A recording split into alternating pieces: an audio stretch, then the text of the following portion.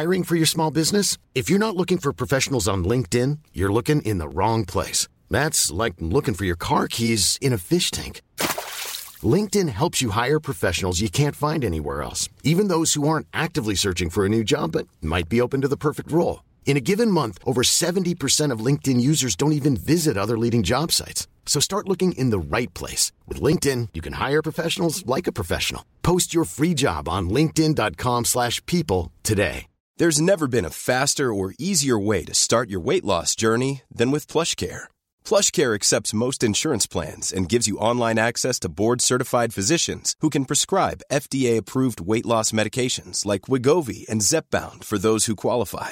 Take charge of your health and speak with a board-certified physician about a weight loss plan that's right for you. Get started today at plushcare.com/weightloss. That's plushcare.com/weightloss. plushcare.com/weightloss. Hey, Dave. Yeah, Randy. Since we founded Bombas, we've always said our socks, underwear, and T-shirts are super soft. Any new ideas? Maybe sublimely soft. Or disgustingly cozy. Wait, what? I got it. Bombas. Absurdly comfortable essentials for yourself and for those facing homelessness. Because one purchased equals one donated. Wow, did we just write an ad? Yes. Bombas. Big comfort for everyone. Go to bombas.com/ACAST and use code ACAST for 20% off your first purchase. Man kommer tillbaka till den här återvändsgränden med tolkningar hela tiden. Ja, men det är ju det. Ja.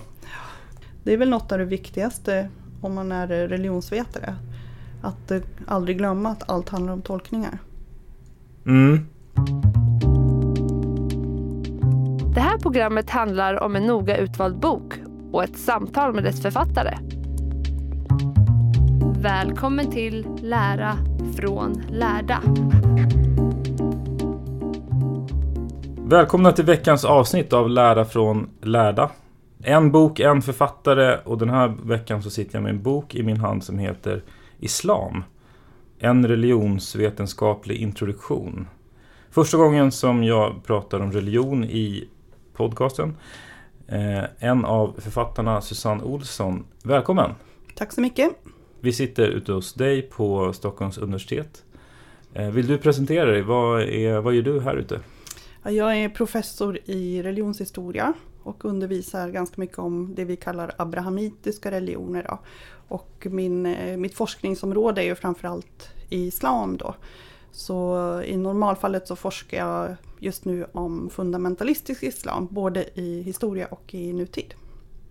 Och vad sa du? Abrahamitiska, alltså kristendom, islam och judendom. Okej. Mm. Och idag ska vi prata om islam då? Ja, jag antar det. Det är du som bestämmer. Det är den boken jag har läst. Och jag tänker mig så här att jag har frågat runt lite grann och nästan har hört mig för. Vad är det egentligen man undrar? Och jag tänker mig att vi kanske kommer att prata mycket om... Jag skulle vilja prata mycket om dagens islam och hur det ser ut idag. Men för att göra det, alltså som jag har förstått i alla fall i boken, så är det ju... Man behöver ändå gå tillbaka för att förstå lite grann, tänker jag. Ja, alltså det var ju jag och Simon Sorgenfrey som har redigerat den här boken. Vi funderade också vad våra studenter faktiskt behöver. För vi gjorde den här för att kunna använda den i undervisningen. Och då ser vi ju bland studenterna att det är väldigt stort fokus på nutida islam, och det är ju inte så konstigt. Men det är ju också det att när man börjar gräva lite djupare ser man ju hur historia också är relevant för många nutida tolkningar och praktiker. Så man måste också känna till den historiska bakgrunden åtminstone lite grann för att förstå vad som händer i nutid och vissa konflikter som finns, att de är liksom grundade på 1600-talet och så. Och om man säger så här då, vad har alla muslimer gemensamt? Ja, alltså om man ska generalisera då, så kan man ju säga att en gemensam nämnare är att man tror på en gud. Är det enda de har gemensamt? Ja, och de allra flesta tror ju också att Koranen på något vis är Guds ord. Och hur brukar du definiera också religion? Kanske vi ska börja. Vad är religion för någonting? Ja, det där är ju jättesvårt. Det kunde vi prata om i flera avsnitt. Men alltså jag de flesta religionsvetare idag försöker att undvika frågan vad religion är. Vi tror ju liksom, de flesta av oss, eller i alla fall vetenskapligt så jobbar inte folk med det som en tes, liksom att religion är någonting särskilt. Utan snarare ser många på religion som någonting funktionellt. Alltså hur använder man religion? Hur funkar den här tolkningen av islam till exempel i praktiken och så. Så det är väldigt svårt, de flesta är eniga om att det inte går att göra en universell definition av religion som ska funka i alla tider och alla rum. Nej. Jag tror att ni skriver religion är uttryck för mänsklig kultur. Ja, det är också ett statement kan man säga från vår sida. Att vi ser ju religion inte som en ontologisk verklighet utan som någonting som är skapat av människor och skapat i tid och rum. Och vi vill också visa det här att många har en idé om att religion är någonting statiskt, att det är en tradition som är oföränderlig. Men vi vill ju också visa att det inte stämmer. Även om man har den uppfattningen så kan man bevisa att det finns skillnader i uppfattningar och i religiösa ritualer och så. Man tittar på olika platser och i olika tider. Det var också därför vi valde den här bilden på omslaget då. Den här, vad säger man, den här kvinnan, livräddaren som har en sån här burkini på sig. Jaha, hon är en livräddare? Ja, just det. Och den tycker vi, först är det ju en väldigt cool bild, men det visar också hur så här, kvinnors klädesplagg också ständigt liksom förnyas och anpassas nya liksom, historiska situationer. Det uppstår liksom andra behov och plötsligt har vi en sån där burkini. Vart är den tagen också? Jag tror att det är i Australien. Men kan man jämföra religionen med något annat just för att förstå? Alltså... Som vi är. Ja, alltså du sa religion som en funktion, va? Ja. Kan man jämföra det med någonting annat, något annat fenomen? Jag ser ju religion precis som en politisk ideologi. Okay, det är också någonting, man har något slags program i botten, men det är någonting som kan anpassas och utvecklas över tid. Nu kopplar väl de flesta inte eller politiska ideologier till någonting transcendent eller heligt, så, men det kan fylla ungefär samma funktion. Och det är ju det också vissa religionsvetare, om man har den här funktionella synen på religion, då kan det ju också inkludera fotbollshuliganer och se på dem som religiösa aktörer i princip, att det är just den funktionen och vilken roll har fotboll i människors liv och så.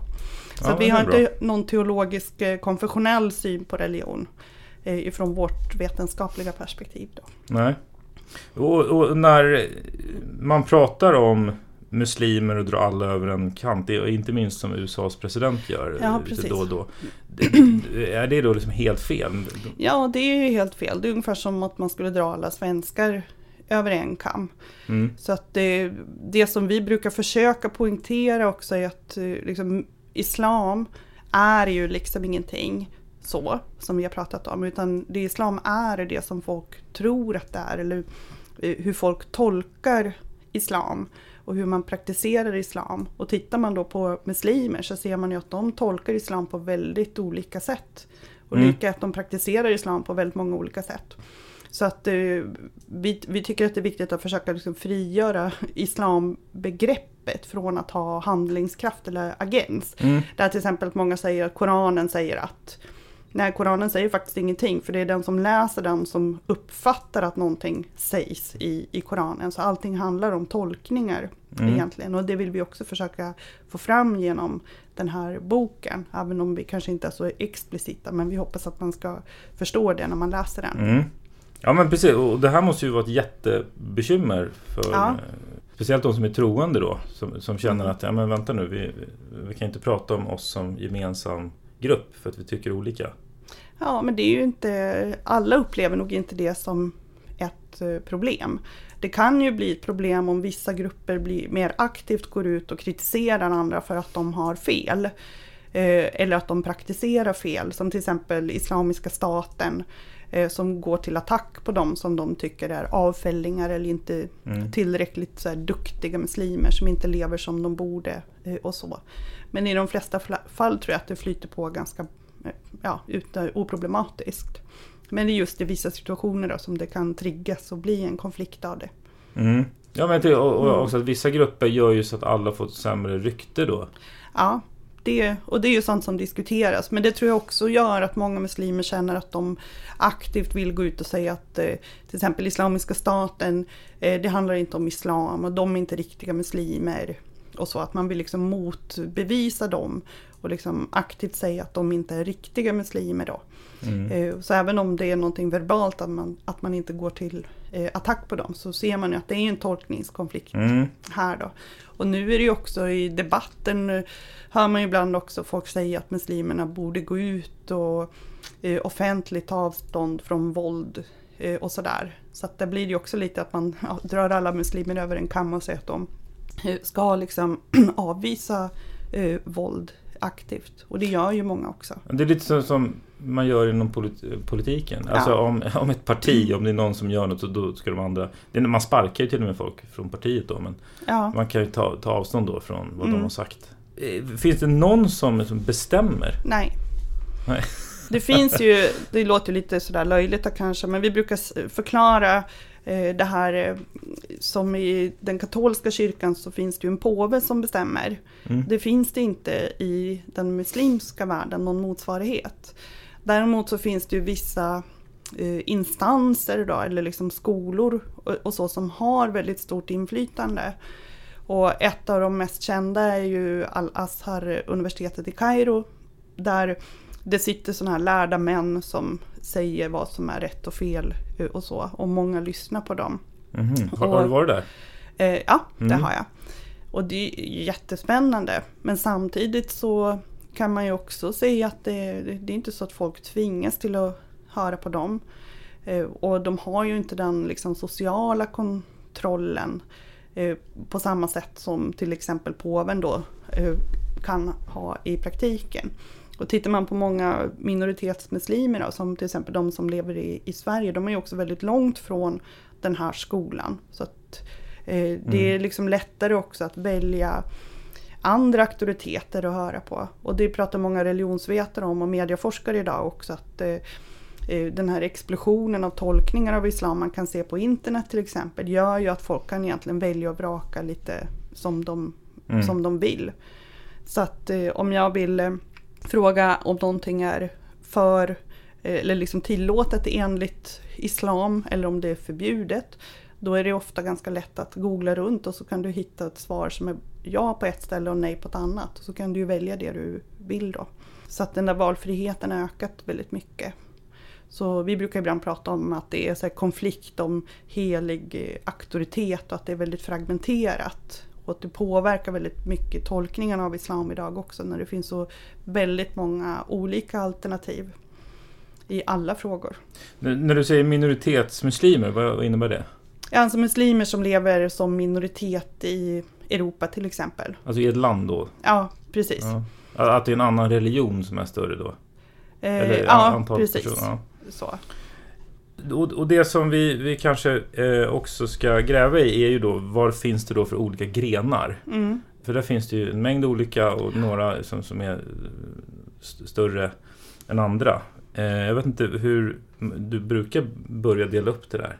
Alltså jag brukar börja med att prata om den största grenen då, om vi ska kalla det i islam, som är sunnitisk islam.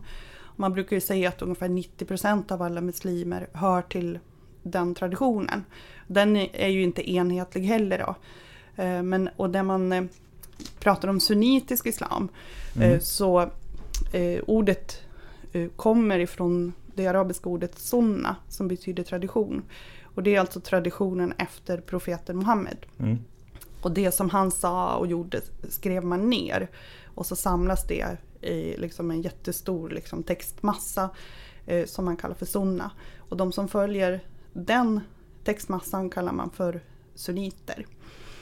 Och sen har vi den mindre gruppen som är shia-muslimer då, shiiter. Och det är väl ungefär 10% av alla muslimer. Och det går ju tillbaka då på en tidig konflikt som inträffade redan när profeten Muhammed dog. Där man inte var ense om vem som skulle efterträda honom. Vem skulle liksom leda muslimerna, alltså vara ställföreträdare för Mohammed och leda muslimerna. Och då kom det här ordet kalif fram. Och sunniterna, de vi idag kallar sunniterna, de blev eniga om att den person som alla tyckte om och hade respekt för och så, den skulle man välja genom ett slags konsensus då. Som kalif. Ja. Ja, och så det gjorde man. Men då var det en liten grupp som då tyckte att det var fel. Och de tog då parti för en person som heter Ali. Och parti på arabiska heter just Shia. Och därifrån kommer det ordet då.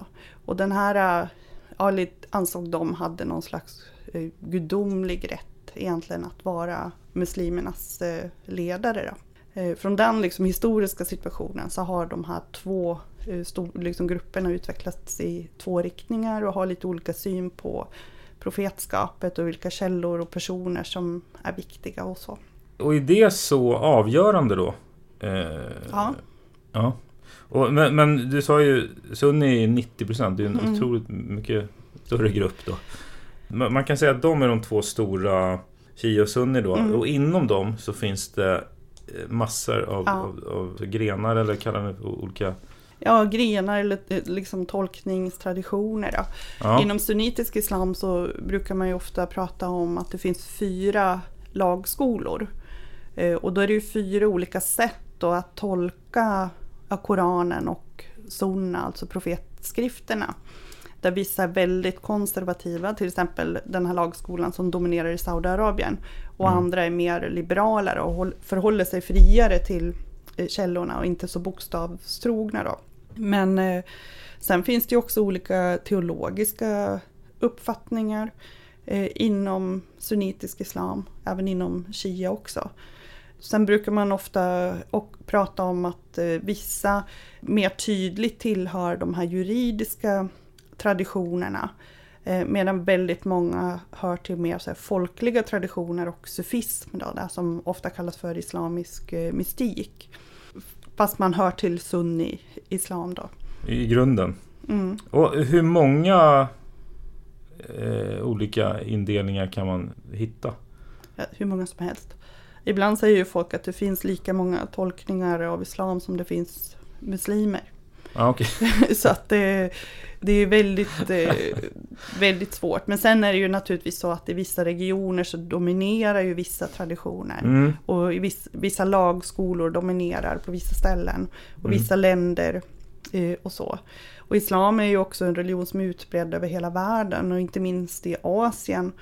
Och där hittar vi ju en massa liksom praktiker som man inte hittar i Saudi till exempel. Så att den kontexten där islam liksom praktiseras och tolkas påverkar ju väldigt mycket också. Men för att få en tydligare bild av kanske nutid då, vilka är de liksom viktigaste grupperna? Eller, jag vill gärna försöka kategorisera även om det är svårt. Ja, nej, alltså det är ju generellt sunnitisk islam och shia-islam. Ja, men i dem? Ja, alltså inom shiitisk islam så är det som man kallar för 12 shia. Som är det mest framträdande. Och att det heter 12 det är för att man tänkte sig att det kom då, istället för kalifer så talar ju de gärna om imamer. Och imamer är de som hade då den här rätten att leda muslimerna. Och 12 shia tänkte sig då att det var 12 imamer efter varandra som då egentligen hade den rätten, men de hade ingen liksom politisk makt i verkligheten, men den här andliga rätten då. Sen gick den här 12:e imamen in i det man brukar kalla ockultation, alltså någon slags fördoldhet. Och han ska då komma tillbaka vid tidernas slut. Och i den här 12-shiitiska inriktningen så finns det också en specifik lagskola som skiljer sig då från de sunnitiska lagskolorna som är det man tillhör då. Och det är den största inriktningen inom shiitisk islam som också dominerar i Iran idag. Ja, men precis, det var det jag tänkte. Vart håller de till någonstans? Iran och Irak framförallt då. Ja. Och där är det ju också en koncentration på liksom med de här shiitiska muslimerna, vilket gör att de ju faktiskt har inflytande där i den regionen. Men om man tittar på andra ställen i den muslimska världen eller bland muslimer som lever som minoritet så är ju också shia-muslimer en minoritet. alltid. Ja, just det. Men just i den regionen så finns det många shia-muslimer. Och det är också där i det området och i Gulfen så man kan notera mycket liksom polemik mellan sunniter och shia-muslimer. Och det har ju mycket att göra med världsläget och Irans influenser och konflikterna mellan Saudi och Iran exempelvis. Där kan man ju se retoriken mellan liksom shia och sunni komma fram också. Det kan ju inte vara de enda de inte är överens om det här med vem som var Muhammed som efterträder. Det måste ju vara andra saker som skiljer. Ja, det är ju mycket annat som skiljer också. Men det där är liksom den politiska grunden, om man säger så. Sen är det ju det som många sunniter tycker är problematiskt då, är att shia-muslimer ser väldigt mycket upp till de här imamerna och i princip betraktar dem som någon slags helgon. Och enligt dominerande sunnitiska tolkningen så kan inte människor vara liksom gudomliga eller ha någon gudomlig rätt. De trycker ju på att Muhammed var en helt vanlig människa liksom och så. Så de tycker ju att shia-muslimer begår ett fel när de här imamerna blir så upplyfta. Och till exempel så, du vet att muslimer ska göra den här pilgrimsfärden till Mekka. Shia-muslimer, de gör gärna pilgrimsfärder till imamernas gravar också. Och det tycker då många sunni-muslimer är helt felaktigt att göra. Och där kan man också se som nu i den här regionen att sunni-muslimer kan attackera shiitiska helgedomar exempelvis som då är kopplade till imamerna. Och det finns också flera andra årligt återkommande ritualer som shia-muslimer utför som är kopplade då till de här imamernas liv. Som då sunni-muslimer inte praktiserar och som de tycker är fel också då. Är det en så infekterad konflikt att de är osams? Ja. Alltså en sunni-muslim och en shia-muslim, de ska inte kunna vara vänner? Jo, alltså det är klart att de kan det och det finns massa exempel på det. Men just nu i vissa delar av världen är det ju väldigt svårt tror jag. För det blir också väldigt politiskt. Så, men för vanliga svensson-muslimer tror jag inte att det är några problem. Men man kan ju också se till exempel bland svenska muslimer som hör till de här mer fundamentalistiska tolkningarna, där som man brukar kalla salafism i tidningen och sådär. Där finns det också en väldigt tydlig polemik mot shia-muslimer. Man kallar dem för ett ord på arabiska som betyder förnekarna. Alltså de förnekar de här tidiga kaliferna och flera viktiga personer kring Muhammed. Och där finns det också vissa diskussioner om hur ska man bete sig om man råkar jobba på samma arbetsplats som en shia-muslim och sådär. Så att det visar ju att det finns ett tänk kring det här. För man ska ju liksom inte umgås och så med de som man tycker begår en massa fel eller har felaktiga synpunkter kring Muhammed och så. Men då tolkar man det ofta i sådana här miljöer att om man träffar på en shia-muslim så har man ju chans att berätta sanningen för den här personen. Liksom. så här är det. Ja, så att, men det är liksom återkommer hela tiden. Och naturligtvis är det mycket retorik också. Det att man ska stärka den egna gruppen och identiteten och att man själv har rätt och så. Det gör man ju enklast genom att poängtera att den och den har fel och den gör fel. Och vi gör rätt därmed för att vi inte gör si eller så. Skillnaderna där är ju intressanta. Vi kan prata lite mer om det, men jag tänkte det här med, vi sa inte så mycket om Muhammed. Det som de egentligen är överens om. När levde han? Det var 570 och framåt. Var det 570 han föddes? Ja, ungefär tror man. Det finns inte några riktiga historiska belägg. Och vem var han och vad gjorde han? Ja, alltså man vet inte så mycket om hans tid innan han då blev så här kallad till profet. Men det finns ju en del liksom, biografier som skriver fram berättelser, men det blir mer som hagiografier, att man ska visa att han var en speciell människa och att det fanns tecken och så på hans kommande status redan när hans mamma var gravid och så vidare. Men det man tror sig veta är i alla fall att han var en omtyckt man som många litade på. Och att han var handelsman. Så att troligen har han rest runt en del då. Och han gifte sig också med en änka, en handelskvinna. Och började arbeta i hennes företag. Och hon var då mycket äldre än vad han var också. Hennes företag, hade hon företag då? Ja, alltså hon hade, alltså vad säger man, du kanske inte kallar det företag. Nej, men hon hade liksom varor och karavaner, alltså kameler, man lastade på varorna och så. Ja, en handelsman. Ja, liksom. så att, som gick till Syrien och så, alltså han levde ju i Mekka då. Och så var han väl cirka 40 då när han fick den första uppenbarelsen enligt traditionen. Och sen finns det ju mer dokumenterat då, kring vad han gjorde därefter. Och han ses som islams grundare? Ja, eller de brukar ju inte kalla det för grundare på det sättet då, men att den profeten då, den som Gud valde ut för att förmedla Koranen genom honom då. Så att, men det är klart, man ser honom som grundare, men man vill ju till exempel inte bli kallad för Mohammedan. Så här, som att kristna kallas för kristna, för att man vill liksom trycka på att det inte är Mohammed man dyrkar, men det budskapet som kom genom honom är ju Guds budskap. Och sen det att han anses ju också vara den främsta muslimen, och därför blir hans exempel och hans åsikter väldigt viktiga för hur man lever sitt liv även idag, men att han är inte gudomlig på något sätt. Och det ser man också om du läser texter kring Mohammed, så görs det ibland en sån poäng att han, till skillnad från Jesus, så gjorde ju inte han några mirakel, utan det enda miraklet var egentligen Koranen då.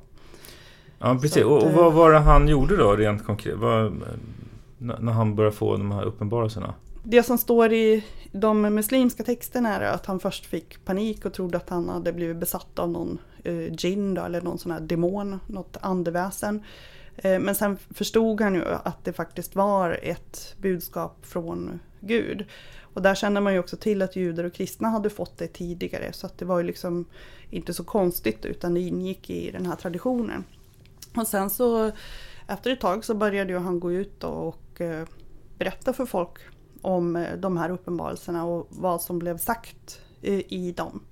Och då orsakade han ju naturligtvis en massa turbulens ute på gator och torg, eftersom han vände sig ju emot hela samhällsordningen på den tiden i Mekka. Var han religiös innan? Ja, alltså det kan man ju inte riktigt veta då, men troligen. För man brukar beskriva det som att många på den tiden var politister, alltså att man trodde på många gudar. Sen så, och Kaban fanns redan på den tiden. Och där så sägs det att det fanns liksom 360 så här, gudabilder på något sätt då. Och det berättas att det skulle ha funnits en staty på Maria och Jesus exempelvis. Men det finns också föreställningar om att en gud var liksom högre än de andra. Och att Mekkaborna då särskilt tillbad just den guden. Men det vet man ju inte riktigt om han trodde på många gudar eller hur det var innan det då. Men sen är det ju när muslimerna liksom tog över Mekka sen, så berättas det också i källorna att de rensade Kaban från de här liksom avgudabilderna som det blev då. Att Kaban tillägnades just Gud. Och det arabiska ordet för Gud är Allah då. Och vad är Kaban för något? Ja, Kaban är ju en stor kub helt enkelt. Och i den muslimska traditionen så menar man ju att det var Abraham och Ismael som liksom upprättade den här byggnaden då till Guds ära. Och så har man tolkat det som att det här är liksom världens centrum. Det är inte så att Gud bor där liksom. Det är ingen som har den föreställningen så liksom. Men det är liksom till hans ära, och det är också dit man ska genomföra den här pilgrimsfärden en gång i sitt liv också. Och där bland annat ingår, där du säkert sett det här, att man går runt den här Kaban flera varv. Tänkte bara mer på, som du sa, när han fick sig, när han började berätta om det här. Hur gick det till sen? Började de skriva ner?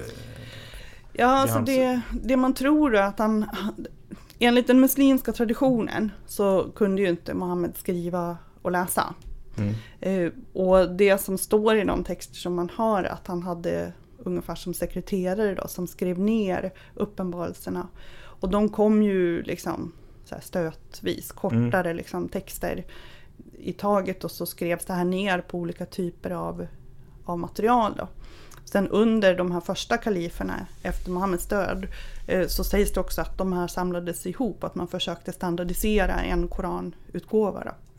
Så att det är väl de här sekreterarna som... Så att Koranen började växa fram då? Eller när som sattes den sen? Blev klar? Ja, det där är ju svårt att säga, men det brukar sägas att det tog bara kanske 20 år efter Muhammeds död innan det fanns liksom en text. Sen om man liksom mer historiekritiskt tittar på det där så tog det ju säkerligen längre tid, för det fanns ju olika varianter. Till exempel det här att arabiskan är ju ett konsonantspråk där man liksom sätter vokalerna som streck, som du kan se där till exempel. Och de här vokalerna avgör ju hur man uttalar ord. Men de skrev man ju inte ner i början. Och därför så finns det också olika läsningar som ibland också kan påverka betydelsen. Till exempel ett verb kan vara aktivt, och ändrar man vokalerna så blir det ett passivt verb. Ge några exempel hur du skulle kunna... Ja, men att skriva, det blev skrivet och så liksom. Så att det är ju säkert som du har hört liksom koranrecitationer, att det är väldigt viktigt hur man reciterar det där. Men då berättas det också i källorna att man liksom tidigt kallade in folk från Mekka som ju då troligen hade liksom rätt dialekt, och så skulle man då sammanställa Koranen och så förstöra alla avvikande kopior. Så att, så att det var rätt läsning då. Koranen betyder ju recitation eller läsning. Och så att än idag finns det ju vissa liksom avvikelser så, men det är ändå liksom en väldigt extremt snabb process att få ihop ett heligt verk på den korta tiden. Om man jämför med till exempel den hebreiska bibeln eller den kristna bibeln, så gick det väldigt fort då. Men det här betraktas ju sedan av muslimer som Guds exakta ord. Så boken då, eller liksom den arabiska texten, ses ju också som helig eftersom det är Guds ord. Och har den varit som intakt sen? Ja. Det är ingen som har varit och petat och ändrat? Nej. Alltså det är en som alla följer då, samma? Ja, i princip är det ju det. Och det ska det ju ha varit väldigt tidigt. Och det trycker man ju mycket på också, att det inte egentligen har... Texten har inte redigerats, utan det är ordagrant det som Gud har uppenbarat. Men det är klart att det finns ju liksom vissa spekulationer om att det kan ha ändrat saker. Och det finns ju en berättelse också i de historiska källorna som man brukar kalla för Satansverserna. Där, som jag nämnde, så var det ju lite problematiskt där för Muhammed när han gick ut och började predika då, Guds ord. Och bland annat så vände han ju sig ganska tydligt emot den här politismen, alltså tron på många gudar. Och då blev ju många handelsmän jävligt förbannade, för att de här religiösa högtiderna när folk kom till Mekka sammanföll som regel med marknader. Så det var ju ekonomiskt gynnsamt också att det fanns många gudar där, för då kom ju folk och liksom på pilgrimsfärd och gick på marknad samtidigt. Och det fanns 3 gudinnor i området som var väldigt populära. Och då sägs det då att Muhammed vid ett tillfälle fick en uppenbarelse där Gud tillät de här gudinnorna att fungera som medlare mellan människor och Gud då. Och det skulle i praktiken innebära att folk kunde fortsätta att dyrka de här gudinnorna istället för den enda guden. Men sen så förstod ju då Muhammed att det var Satan som hade lurat honom att inkludera det här, så han måste dra tillbaka det. Och då togs de här Satansverserna då, som man därefter kallar det, bort från uppenbarelsen. Så de är ju inte inkluderade i Koranen idag då. Så då kan man ju tänka att det kan ju ha funnits andra saker som har tagits bort och sådär. Men det vet man ju ingenting om då. Men det är ett sånt konkret exempel på vad man vet har liksom redigerats i, åtminstone i den här muntliga traditionen då. I'm Sandra, and I'm just the professional your small business was looking for. But you didn't hire me because you didn't use LinkedIn Jobs. LinkedIn has professionals you can't find anywhere else, including those who aren't actively looking for a new job, but might be open to the perfect role, like me. In a given month, over 70% of LinkedIn users don't visit other leading job sites. So if you're not looking on LinkedIn, you'll miss out on great candidates like Sandra. Start hiring professionals like a professional. Post your free job on linkedin.com/people today. Millions of people have lost weight with personalized plans from Noom. Like Evan, who can't stand salads and still lost 50 pounds. Salads generally for most people are the easy button, right? For me, that wasn't an option. I never really was a salad guy. That's just not who I am. But Noom worked for me. Get your personalized plan today at Noom.com. Real Noom user compensated to provide their story. In 4 weeks, the typical Noom user can expect to lose 1 to 2 pounds per week. Individual results may vary. Burrow is a furniture company known for timeless design and thoughtful construction, and free shipping, and that extends to their outdoor collection. Their outdoor furniture is built to withstand the elements, featuring rust-proof stainless steel hardware, weather-ready teak, and quick-dry foam cushions. For Memorial Day, get 15% off your Burrow purchase at burrow.com/acast, and up to 25% off outdoor. That's up to 25% off outdoor furniture at burrow.com/acast. De här, Mohammed och Koranen är ju alla då överens om. Någonstans så följer den. Vad är grundbultarna sen liksom, i islam som alla följer? Ja, alltså om man ska generalisera så är ju först tron på en gud då. Och så sen det här att man tror att Koranen är Guds ord. Och det kan man ju förhålla sig till på olika sätt. Men liksom, det är i alla fall ett minimum. Sen så är det de allra flesta eniga om att man ska be vid ett flertal tillfällen varje dag. Som sunnimuslimer, där anser man att man ska be 5 gånger om dagen. Och shia-muslimer anser att man ska be 3 gånger om dagen. Och det beror på att man tolkar källorna lite olika. Det här att man ska dra på pilgrimsfärd till Mekka en gång i livet är man också överens om. Plus att man ska betala skatt varje år. Den här religiösa skatten på 2,5%. Det brukar liksom alla vara eniga om. Var hamnar de pengarna? Det ska gå till så här välgörenhet eller att man bidrar till att bygga en moské eller sådana saker. Då. Hjälpa de som har det svårt. Jaha, alltså men om jag bor i Sverige och är muslim, vad hamnar pengarna i Sverige då? Eller? Här finns det ju inte någon kontroll på det sättet. Alltså det är väl ditt samvete som gör att du... Jaha, man sätter in pengar själv någonstans? Ja, så här är ju, om du kollar i moskéerna här så brukar det ju stå såna här, insamlingslådor. Och då kanske det kan stå att det här går till flyktingarna där och där eller till det och det. Det är inte så att det måste gå till muslimer heller, nödvändigtvis så, utan att det kan gå till andra saker, bara att det är någonting som är positivt då för mänskligheten. Men ofta så går det väl till hjälp för de muslimer som har det svårt. Så en annan viktig sak är att man ska fastemånaden som heter Ramadan. Den ska man också följa. Och när är den? Ja, den infaller ju under månaden som heter Ramadan. Och i islam så är det ju så att ritualerna följer ju ett månår som är kortare än solåret.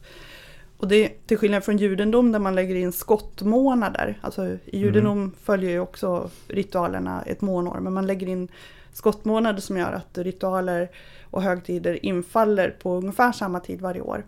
Men för muslimer då så rullar det runt. Så ibland är fastemånaden mitt i sommaren och ibland mitt i vintern. Just det, och när är den Nu är det sommartid. Okej. Alltså Ramadan. Ja, och vilken månad blir det då? Ja, vad blir det nästa gång? Det borde ligga i juni skulle jag tro nästa år. Då. Nästa år, ja. Okay. Så att då kan det ju bli hårt för vissa. Ja. Men det där får man ju, det är många som pragmatiskt försöker lösa sådana saker. Säg att du bor uppe i Tromsö eller något och så är det sol dygnet runt. Då skulle du ju dö om du följde liksom reglerna strikt. För tanken är att man slutar äta innan soluppgång och sen så börjar man äta när solen har gått ner. Okej. Ja, så att det kan ju vara lite jobbigt om solen aldrig går ner. Men då kan man till exempel välja att följa tiderna i Saudiarabien eller om man har anknytning till något annat land och sådär. Precis som på vintern då, om solen är uppe i 2 timmar då är det inte så himla svårt att fasta. Men då kan man också bestämma att man fastar mellan 5 på morgonen och 5 på kvällen eller någonting sånt där. Och så följer man de tiderna. För det är ju ingen som helst uppoffring att fasta i 2 timmar. Nej. Det gör väl alla varje dag i så fall. Ja, det handlar om att man varken äter eller dricker då nu. Ja, du får inte äta och inte dricka. Nej. Men sen ska du bryta fastan på kvällen, så det är inte någon så här självspäkning då, utan man ska bryta fastan. Så att det är grundbultarna. Är det någon mer grundbult som... Nej, det är ju framförallt de då. Det här brukar man kalla för islams 5 pelare också. Så att det är någonting som alla omfattar. Sen kan man ju förstå det på lite olika sätt och praktisera det på lite olika sätt. Men om man ska generalisera så ligger det mycket i det. Och just det, och de 5 pelarna. Det är ju den här skatten. En gud. Och så har du den här skatten som du ska betala. Och sen har du den här dagliga bönen. Du har fastan under Ramadan. Och så har du pilgrimsfärden till Mekka. Ibland pratar man också om en 6:e pelare och sådär. Men det är ju sånt som har tillkommit som alla inte är överens om också. Men just de här 5 är alla överens om. Och hur funkar det? Kan man bli muslim och kan en muslim så att säga hoppa av, med att säga, men säga att nej, nu är inte jag muslim längre? Alltså kan man väl alltid, men det kan ju få lite olika konsekvenser då. Vem som helst kan bli muslim. Om du inför vittnen liksom intyger att du tror att det finns en gud och att Muhammed är Guds sändebud, så är du muslim. Så att det krävs inte liksom som i vissa andra religiösa traditioner att man först måste gå i lära och lära sig en massa, utan om du accepterar den liksom tron eller liksom trosbekännelsen, så är du muslim. Sen finns det ju olika uppfattningar att om man till exempel lämnar islam och blir någonting annat, så generellt sett så är det inte tillåtet.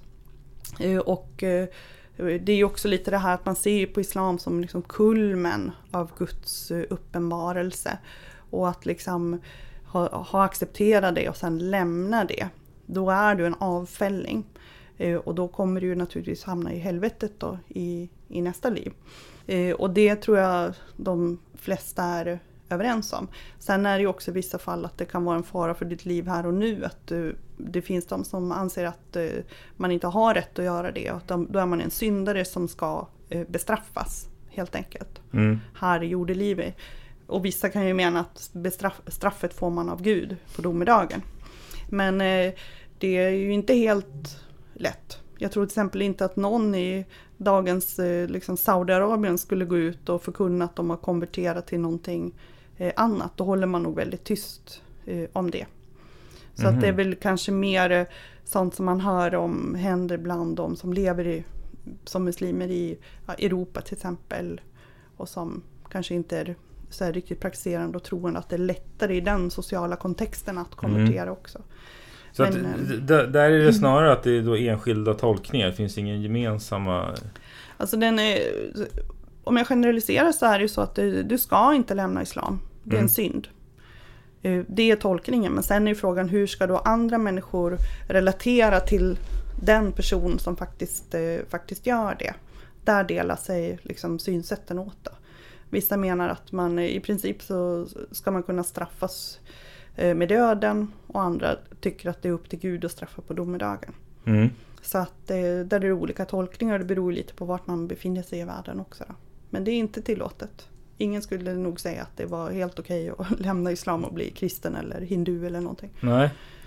Och hur är det med klädsel? För man förknippar ju muslim med liksom, vissa... Det verkar ju som att vissa i alla fall har klädkoder. Och... Ja. Och det där är ju också tolkningar väldigt mycket. Men jag tror väldigt många uppfattar det väl så att man åtminstone ska klä sig så här anständigt. Alltså i betydelsen att man inte ska visa upp för mycket av kroppen och så. Och för kvinnors del då, så är det många som menar att man bör ha någonting som täcker håret. Och vissa menar att man bör täcka ännu mer än bara håret då. Så det här hijab som täcker just håret är ju väldigt vanligt. Och det där kan man ju också se, det går ju lite upp och ner i den muslimska världen. Om man kollar till exempel på Egypten, så var det ju en lång period när folk kastade liksom sjalen och många gick utan sjal. Och sen kommer en ny period av islamisering och folk tar på sig sjal. Så det går lite upp och ner. Men det har ju väldigt stort symbolvärde, helt klart. Och det är också en tydlig signal att man är muslim om man sätter på sig en sjal. Mm. Det finns ju också många muslimska feminister idag som aktivt har valt att inte ha sjal på sig. Men det beror ju också lite på var man bor och så då. Just när det gäller till exempel indelningen sunni och shia, finns det skillnader där på hur man... Det är ju olika stilar kan man säga på kläderna. Så med vissa kvinnoplagg främst ser annorlunda ut om du har en iransk bakgrund och så. Så där kan man ibland på klädstilen utläsa vad man tillhör för riktning eller var man kommer ifrån för liksom världs eller vilket land eller område. Mm. Så det kan man. Och det finns ju många olika stilar. Precis som omslaget på boken, det är också ett exempel på en hijab och en muslimsk klädsel. Mm. Så att om man känner ju igen den fast den ser väldigt annorlunda ut. Men det finns delade åsikter. Men just nu så menar ju folk att det pågår en sån här lite islamiseringstrend i vissa delar av den muslimska världen också. Vad innebär islamisering? Ja, alltså att folk tar islam mer i beaktning och att det kan vara då att det blir mer synligt där att man klär sig på ett mer islamiskt sätt än ett europeiskt sekulärt till exempel. Mm. Och det kan man ju säkert förstå och tolka på olika sätt. Men det är också som man ser på bilder från 20-talet i Afghanistan. Det skulle ju kunna vara bilder på folk som var i Paris till exempel. Och nu går de ju klädd heltäckta kvinnorna där. Så det är också normer liksom, och sociala förväntningar och politiskt tryck som påverkar det här. Men klädseln är ju absolut väldigt viktig och särskilt kvinnors klädsel är ju det som alltid hamnar i fokus. Och det är någonstans också olika tolkningar som görs. Ja. Återigen, det är ingenting som är som alla. Nej, och det där är ju, alltså tittar man i korantexten så finns det står ju ingenstans kvinnor ska täcka huvudet. Nej. Men däremot nämns ju sånt här att man ska liksom klä sig anständigt och sådana saker. Och då är frågan vad är anständigt? Det kan man ju tolka på olika vis. Sen har vi Sunna, de här profetskrifterna, och där finns det ju också exempel kring hur hans fruar klädde sig och vad han har sagt om kvinnors klädsel. Och det finns en hadith, en berättelse i Sunna där Mohammed ska ha sagt till en kvinna som kom på besök. Och hon hade tydligen någon lätt sommarklänning typ på sig. Och då sa han till henne att hon skulle täcka allt utom händer och ansikte. Och då har ju många tolkat det som att det är det Mohammed tycker var det korrekta. Och eftersom Sunna också är en viktig källa inför lagen så ser många det som en plikt då för kvinnor att klä sig så. Och andra tycker att nej, men det var viktigt på den tiden för att då såg samhället ut som det gjorde då. Idag ser det helt annorlunda ut och vi måste förhålla oss annorlunda till Guds ord och Mohammeds exempel. Men där ser man ju olika sätt att förhålla sig till källorna också då. Där vissa vill se på de bokstavliga, det som sades i liksom Koranen och Sunna är giltiga i alla tider, i alla rum. Och andra menar att regler och liksom praktiker som kommer fram i källorna var relevanta för den tiden. Och att man snarare ska se på andemeningen då i vad vill Gud egentligen. Och att den tolkningen av Gud vill därför ska anpassas varje ny tid och de utvecklingar som sker och sådär. Så att det är också två väldigt olika förhållningssätt då till källorna. Om man är allting giltigt i evig tid eller kan man tolka andemeningen på olika sätt i olika tider? Och det slog mig också tycker jag när jag läste framförallt om hans efterträdare och sådär, att det är ju väldigt mycket män. Ja, det är väldigt mycket män. Det är väldigt mycket så i religionernas värld. Ja, precis. Och hur ser man på det? Alltså ur någon slags jämställdhetsperspektiv? Du menar muslimer eller bara sådär vad jag tycker eller? Ja, både och. Det man kan se i alla fall i de här källorna som finns, det här Sunna, alltså där man har samlat då vad Mohammed sa och vad han gjorde. Då är det liksom folk då, så här män som har rest runt och gjort liksom intervjuat folk. Vad kommer du ihåg att Mohammed har sagt och gjort? Och där kan man se att de som har berättat de här berättelserna då, de som har blivit tillfrågade, där har det många kvinnor till exempel Mohammeds fruar finns omnämnda där. Och det finns också liksom konkreta exempel på kvinnor genom historien som har varit lärare, som har kunnat väldigt mycket om så här, islam, och de har kunnat lära ut till andra män. Så det finns många exempel genom historien som många feminister idag försöker lyfta fram exempelvis. Men det är ju så att tolkningarna av islam har ju varit liksom dominerade av män. Och det är ju patriarkala tolkningar överlag då. De är ju väldigt svåra att bryta, även om det finns de som försöker tolka liksom textställen och saker som de här tidiga männen liksom har gjort liksom i förhållande till kvinnor, där man liksom kan se, ofta lyfter man ju fram att män och kvinnor är lika inför Gud. De är lika mycket värda. Men de har olika roller, olika plikter på jorden. Och jag skulle inte se det som jämställdhet enligt min definition då. Men om man inom ramarna för det så kan man ju tolka det som att det här är någonting som är givet av Gud. Det är så här Gud önskar att vi ska leva. Och då är det korrekta. Så att det finns olika regler då, kan man säga, för män och kvinnor? Ja. Och hur skiljer sig de då? Ja, alltså en grundregel är ju att mannen har ju plikten då att försörja familjen. Det har ju inte kvinnan. Men han ska försörja familjen. Och hennes plikt är ju då framförallt att liksom ta hand om hemmet och uppfostra barnen. Och det gäller än idag? Ja, alltså om man går på den här traditionella tolkningen så stämmer ju det då. De som vänder sig emot det där idag kan ju säga att nu är ju tiderna förändrade. Det är inte så att kvinnor inte jobbar. Alla bidrar liksom till familjens försörjning, så att det där är ändå satt ur spel. Men enligt, skulle man strikt följa det där så var det ju också så att om en kvinna jobbar och tjänar pengar, då är det hennes pengar. Hon har ingen skyldighet eller plikt att bidra liksom till familjen, för det var mannens plikt. Men i praktiken så är det ju inte så på många ställen idag. Och då...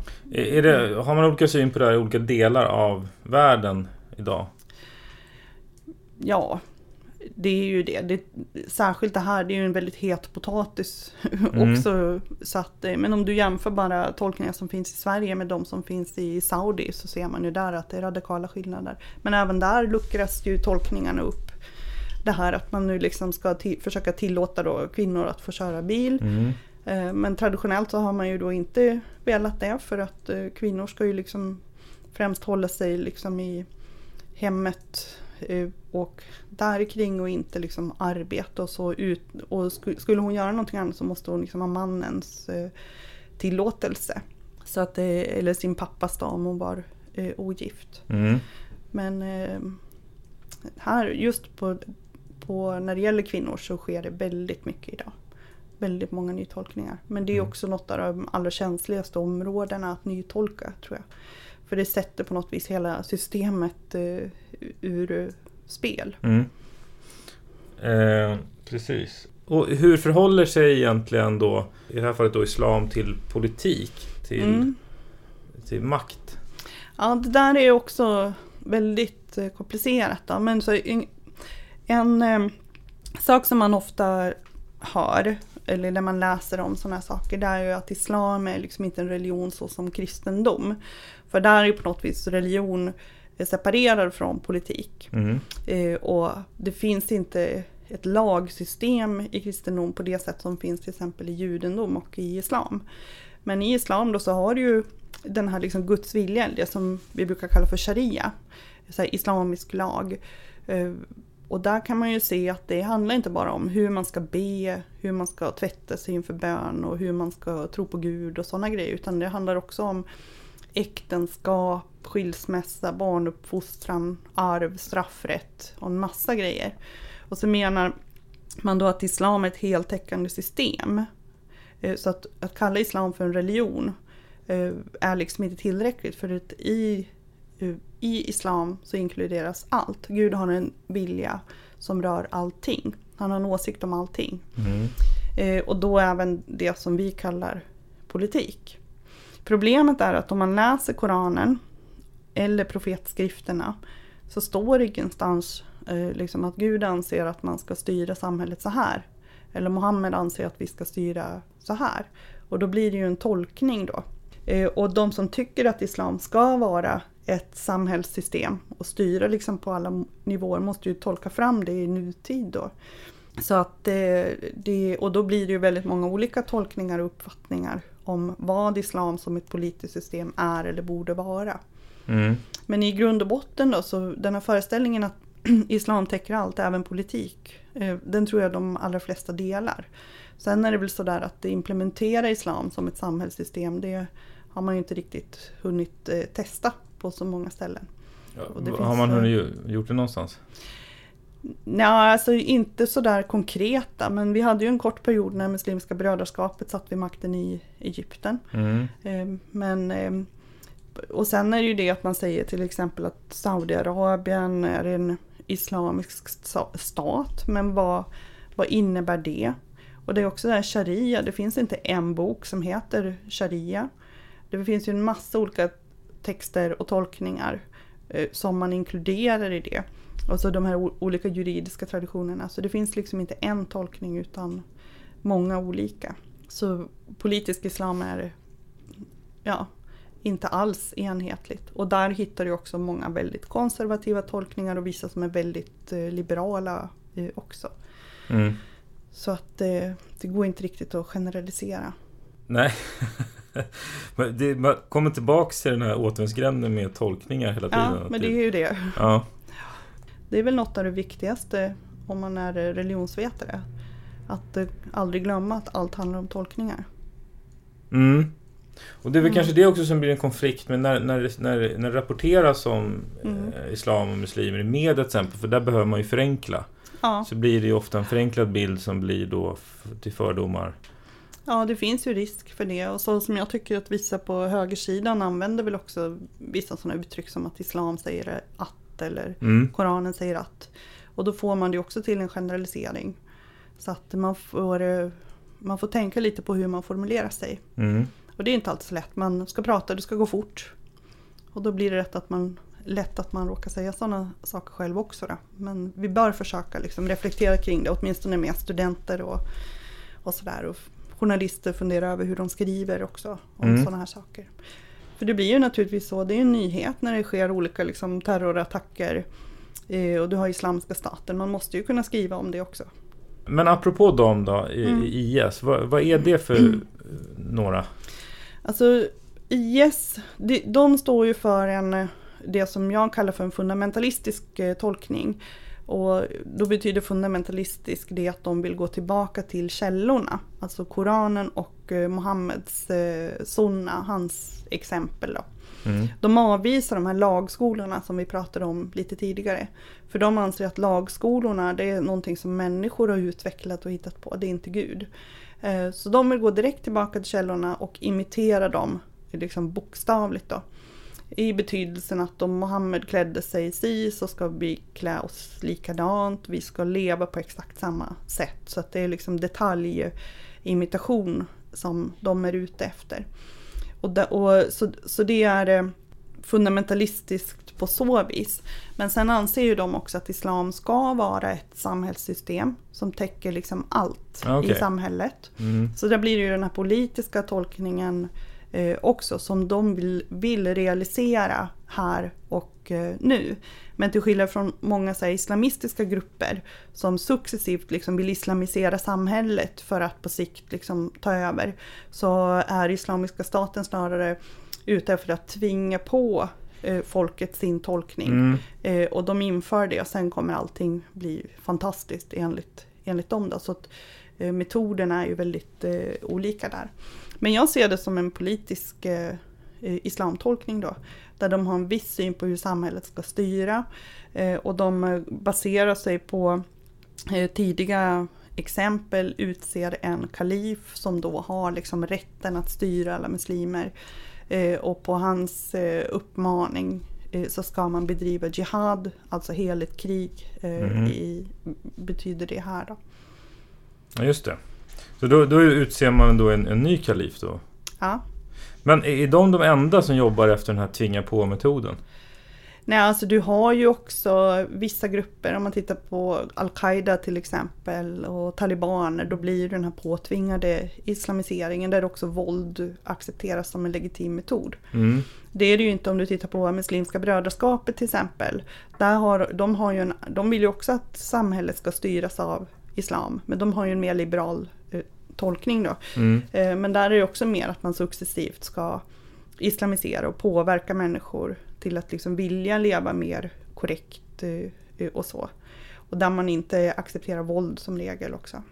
Mm. Det är inte liksom en okej metod. Så man ska liksom inte tvinga på genom en revolution på det sättet, utan successivt liksom etablera ett stöd för det. Så på det viset kan man ju se sådana rörelser som mer liksom demokratiska då, än Islamiska staten som fullständigt struntar i demokrati. Och hur stor del av alla muslimer är det som tillhör de extrema? Alltså det är helt omöjligt att säga, för det finns ingen liksom tillförlitlig statistik. Nej. Jag läste någonstans någon studie som påstod att om man tittade på minoritetsmuslimer då, i Europa till exempel, att kanske så här 5% var liksom positivt inställda till den här typen av islamtolkning, alltså extrema islamtolkningar, fundamentalistiskt, både om det är våldsbejakande eller icke-våldsbejakande. Mm. Men extrema fundamentalistiska tolkningar som är antidemokratiska då, kan man säga. Men det är ju bara spekulationer. Men det kanske 5% stämmer. av minoritetsmuslimer? Ja, men det är en uppskattning som man egentligen inte har någon belägg för. Nej, men det är i alla fall en liten del. Ja, det är men inte... ändå som också är tongivande och syns och hörs. Ja, men precis. Det här med att vara praktiserande eller bekännande muslim, vad innebär det? Alltså man bekänner sig till islam, så är det att man kan säga att jag tror på en gud, jag tror att Muhammed är Guds profet. Så det är många som gör det och ingenting mer. De är de muslimer. De som är praktiserande är ofta de som försöker att iaktta åtminstone några av de här rituella plikterna. Som att försöka fasta under Ramadan och att i alla fall be fredagsbönen till exempel, även om man kanske inte lyckas be 5 gånger om dagen. Okay. Men det är ju idealet då för många. Hur vanligt är det att folk hoppar på och blir muslim till skillnad från, eller är den stora majoriteten infödda? Alltså den stora majoriteten är ju födda muslimer, men det är klart att det tillkommer ju konvertiter också. Det ser man ju om man följer så sociala medier för vissa sådana här muslimska grupper, ser man ju varje vecka att det dyker upp någon ny konvertit. Jaha, men det finns inga siffror? Det finns inga siffror på det. Nej. Och det är väl också, jag har inte hört om att det finns siffror någonstans, men i Sverige får vi ju inte registrera religionstillhörighet heller, och då kanske det hade varit lite lättare att säga någonting. Men jag tror i och för sig inte att det är så här hur många som helst, men däremot kan man ju se att bland konvertiter i Europa till exempel och i USA också, så är det ju många som kan nå en ganska hög status i de muslimska grupperna. Och det är väl också det här att man har varit kanske en så här sekulär svensk och sen blir man muslim och så lär man sig liksom det språket och vad man ska göra och tro på. Så man kan liksom båda världarna. Aha. Så att man kan nog agera ganska bra som ett, ska man kalla det, språkrör kanske. Aha, okej. Ja, men precis. Är det hierarkier också inom, eller vad finns det några positioner man kan ta? Så här, ja, i praktiken är det ju det. Alltså det beror ju lite på vad du hör till för grupp då. Men man kan ju bli lärare, man kan bli så här, imam, en böneledare, som speciellt när man lever som minoritet, den som blir liksom imam får ju en annan roll än en imam i den muslimska världen till exempel. Att man blir lite mer som en företrädare för en grupp. Ordet imam i sunnitisk islam betyder egentligen bara den som leder bönen. Så liksom. Men om du är duktig så kan du ju nå en högre status inom gruppen också, för att du kan lära ut till andra. Du kan bli känd för att du kan mycket om profetskrifterna till exempel. Och i vissa av de här salafistiska inriktningarna, där är det ju flera konvertiter som har spenderat 5, 6, 7 år i Madina till exempel och studerat sunna. Sen kommer de tillbaka till Sverige och undervisar andra om det som de själva har lärt sig då. Och så där är det, du kan nå en väldigt hög status. Och det är hierarki, även om man inte kanske säger det. Så ser man ju att det är det. Och den som kan mest har högst status. Just det. Finns det konflikter mellan dem? Nej, nu tänkte jag egentligen fråga konflikter med andra religioner. Nej, inte så mycket vad jag kan se. Alltså du tänker som i Sverige? Så, ja, nej men kan en Ja. muslim vara vän med en kristen och en jude utan problem? Ja, det återigen beror det ju lite på vad du tillhör för tolkning då. I de flesta fall så är ju det oproblematiskt. Men i vissa fall, och särskilt när det gäller de här liksom små fundamentalistiska grupperna, så är det ett problem. För då ska du inte umgås med andra än de som är i den egna gruppen. Du menar de mer extrema grupperna då? Ja, precis. Okay. Och där kan det vara, det finns många texter som tidigt skrevs så under 800-talet och så, där att man ska inte sitta tillsammans med någon som är kristen eller jude till exempel. Eller någon som inte hör till den liksom tolkning av islam som man själv tillhör. För att det kan liksom påverka min uppfattning, och så kanske jag lämnar den raka vägen då. Så det finns jättemånga sådana diskussioner och en polemik där som blir väldigt tydlig, speciellt så när det handlar om att man ska skapa den här känslan av att man hör till den sanna gruppen och de andra har fel. Men för de flesta så jag tror inte att man bryr sig så väldigt mycket om det där. Sen är det ju vissa regioner där det blir väldigt polemiserat, som i Egypten till exempel har ju stora konflikter mellan muslimer och kristna, och som beror mycket på det politiska världsläget. Så där kan det också då bli känsligare att liksom umgås med folk som hör till andra religiösa traditioner och så. Och sen också med judar, att du har konflikten i Israel-Palestina, vilket kan påverka vissa människor också. Så återigen, tolkningar, kontext. Ja, men verkligen. Men vad har du några rekommendationer hur man kan tänka kring religion och islam? Religion och islam i synnerhet. Nej, men alltså det viktigaste som vi har varit inne på flera gånger då, det är att liksom komma ihåg att religion inte är något statiskt fenomen. Att varje religiös tradition man pratar om har massor av olika tolkningar och praktiker. Liksom både i nutid och i historisk tid. Så just det där att det handlar om tolkningar är superviktigt. Sen tycker jag också när det gäller islam så tycker jag också att det är viktigt att man vågar prata om till exempel Islamiska staten och liksom extrema rörelser, och att man vågar använda den terminologin också. Och förklara vad det är för typ av tolkning och praktik. Och inte gör så där som vissa gör, att man förklarar att det inte är riktig islam och sådana saker. För det kan ju inte vi avgöra vad som är riktig islam. Det är en tolkning av islam bland många andra. Och där ska man också liksom våga ta i på ett liksom kritiskt och analytiskt sätt. Om man vill nå dig och ställa någon fråga, hur gör man då? Om man lyssnar på det här? Man googlar på mig eller går in på Stockholms universitet och söker på mitt namn, så hittar man kontaktuppgifter där. Ni kan följa mig på Instagram, lärare från lärda. Kanske vi kan ta en bild sen om jag får. Maila mig på fredrik@hillerb.org.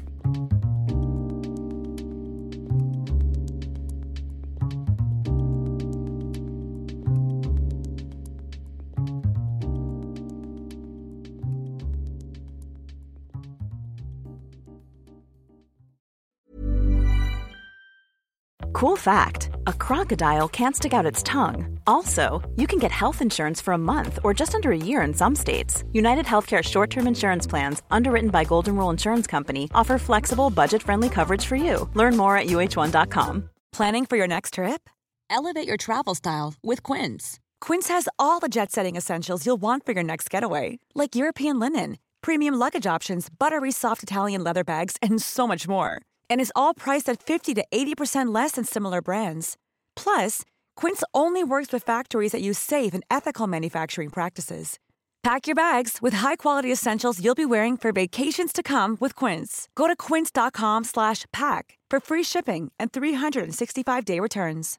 Imagine the softest sheets you've ever felt. Now imagine them getting even softer over time. That's what you'll feel with Boll & Branch's organic cotton sheets. In a recent customer survey, 96% replied that Boll & Branch sheets get softer with every wash. Start getting your best night's sleep in these sheets that get softer and softer for years to come. Try their sheets with a 30-night guarantee. Plus, get 15% off your first order at bollandbranch.com. Code BUTTERY. Exclusions apply. See site for details.